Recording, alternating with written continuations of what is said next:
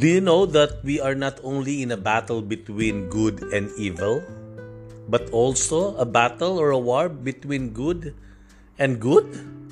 Welcome to Father Jade Shares, where I share some reflections for the daily gospel reading. Today is Wednesday of the 7th week in the ordinary time, and our gospel is the gospel according to Mark chapter 9 verses 38 to 40. John said to Jesus, "Teacher, we saw someone driving out demons in your name, and we tried to prevent him because he does not follow us." Jesus replied, "Do not prevent him. There is no one who performs a mighty deed in my name who can at the same time speak ill of me. For whoever is not against us is for us." Totoo po iyon na tayo ay hindi lamang nasa labanan sa pagitan ng kabutihan at kasamaan. Meron din po na nangyayaring labanan sa mga taong may mabubuting hangarin at kalooban. Sa ebanghelyo natin, the disciple called the attention of the Lord. Ang sabi ni John, "Lord, meron pong nagpapalayas ng masamang espiritu. Sa pangalan niyo po, ginagamit po ang pangalan niyo, pero hindi ko naman nakikitang kasama natin. Hindi kasama sa grupo natin. Dito sa mga alagad." Ano sabi ng Panginoon? Do not prevent him. Hayaan mo siya sapagkat wala namang nakagagawa ng mga kahanga-hangang bagay sa pangalan ko na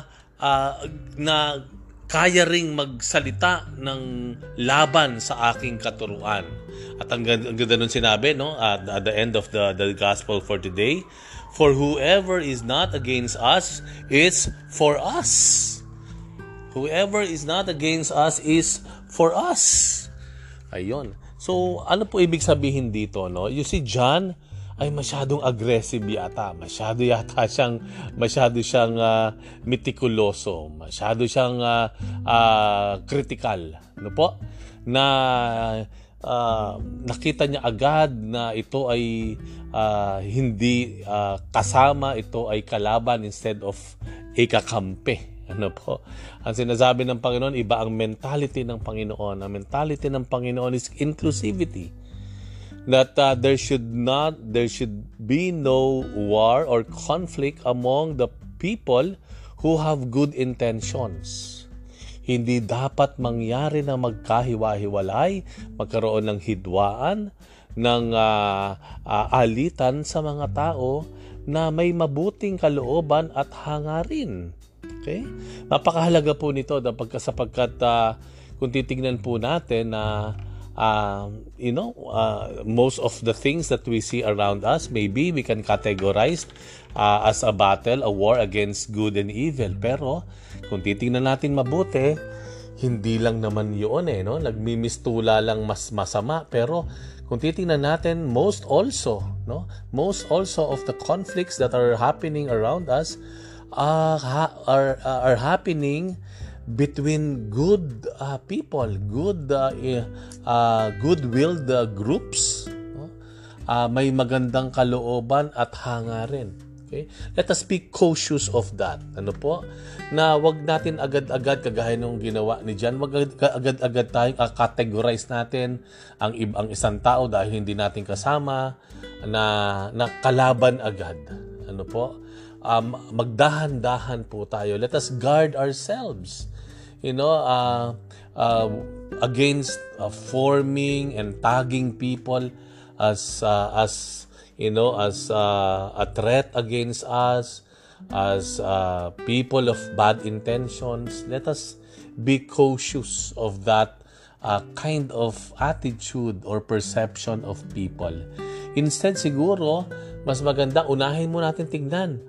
Ano ba yung maganda niyang hangarin sa ginagawa niya? Ano ba yung magandang intention niya? Ano ba yung saan nanggagaling ba yung kanyang ginagawa? And maybe, just maybe, we will be surprised that we both and we all share the good intentions. No? We have good purpose, noble purpose. Yun nga lang kailangan, the challenge is for us, kagaya ng Ebanghelyo, to see our commonality na the challenge for us is be ready to be in unity, in oneness of people na maaaring hindi natin kakulay, hindi natin kasama.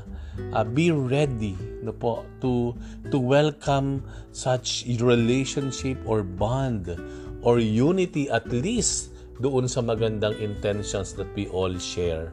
Ayan po.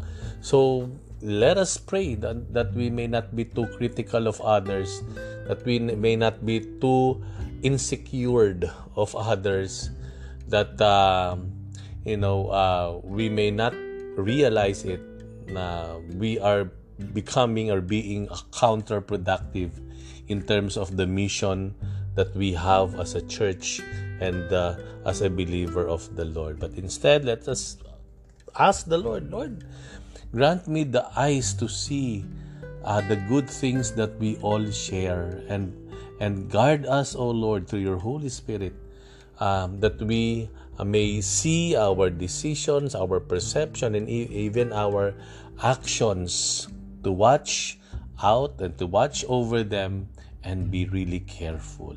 Ayan. So thank you very much for reflecting with me today. We'll have another one tomorrow. Bye for now, and God bless you.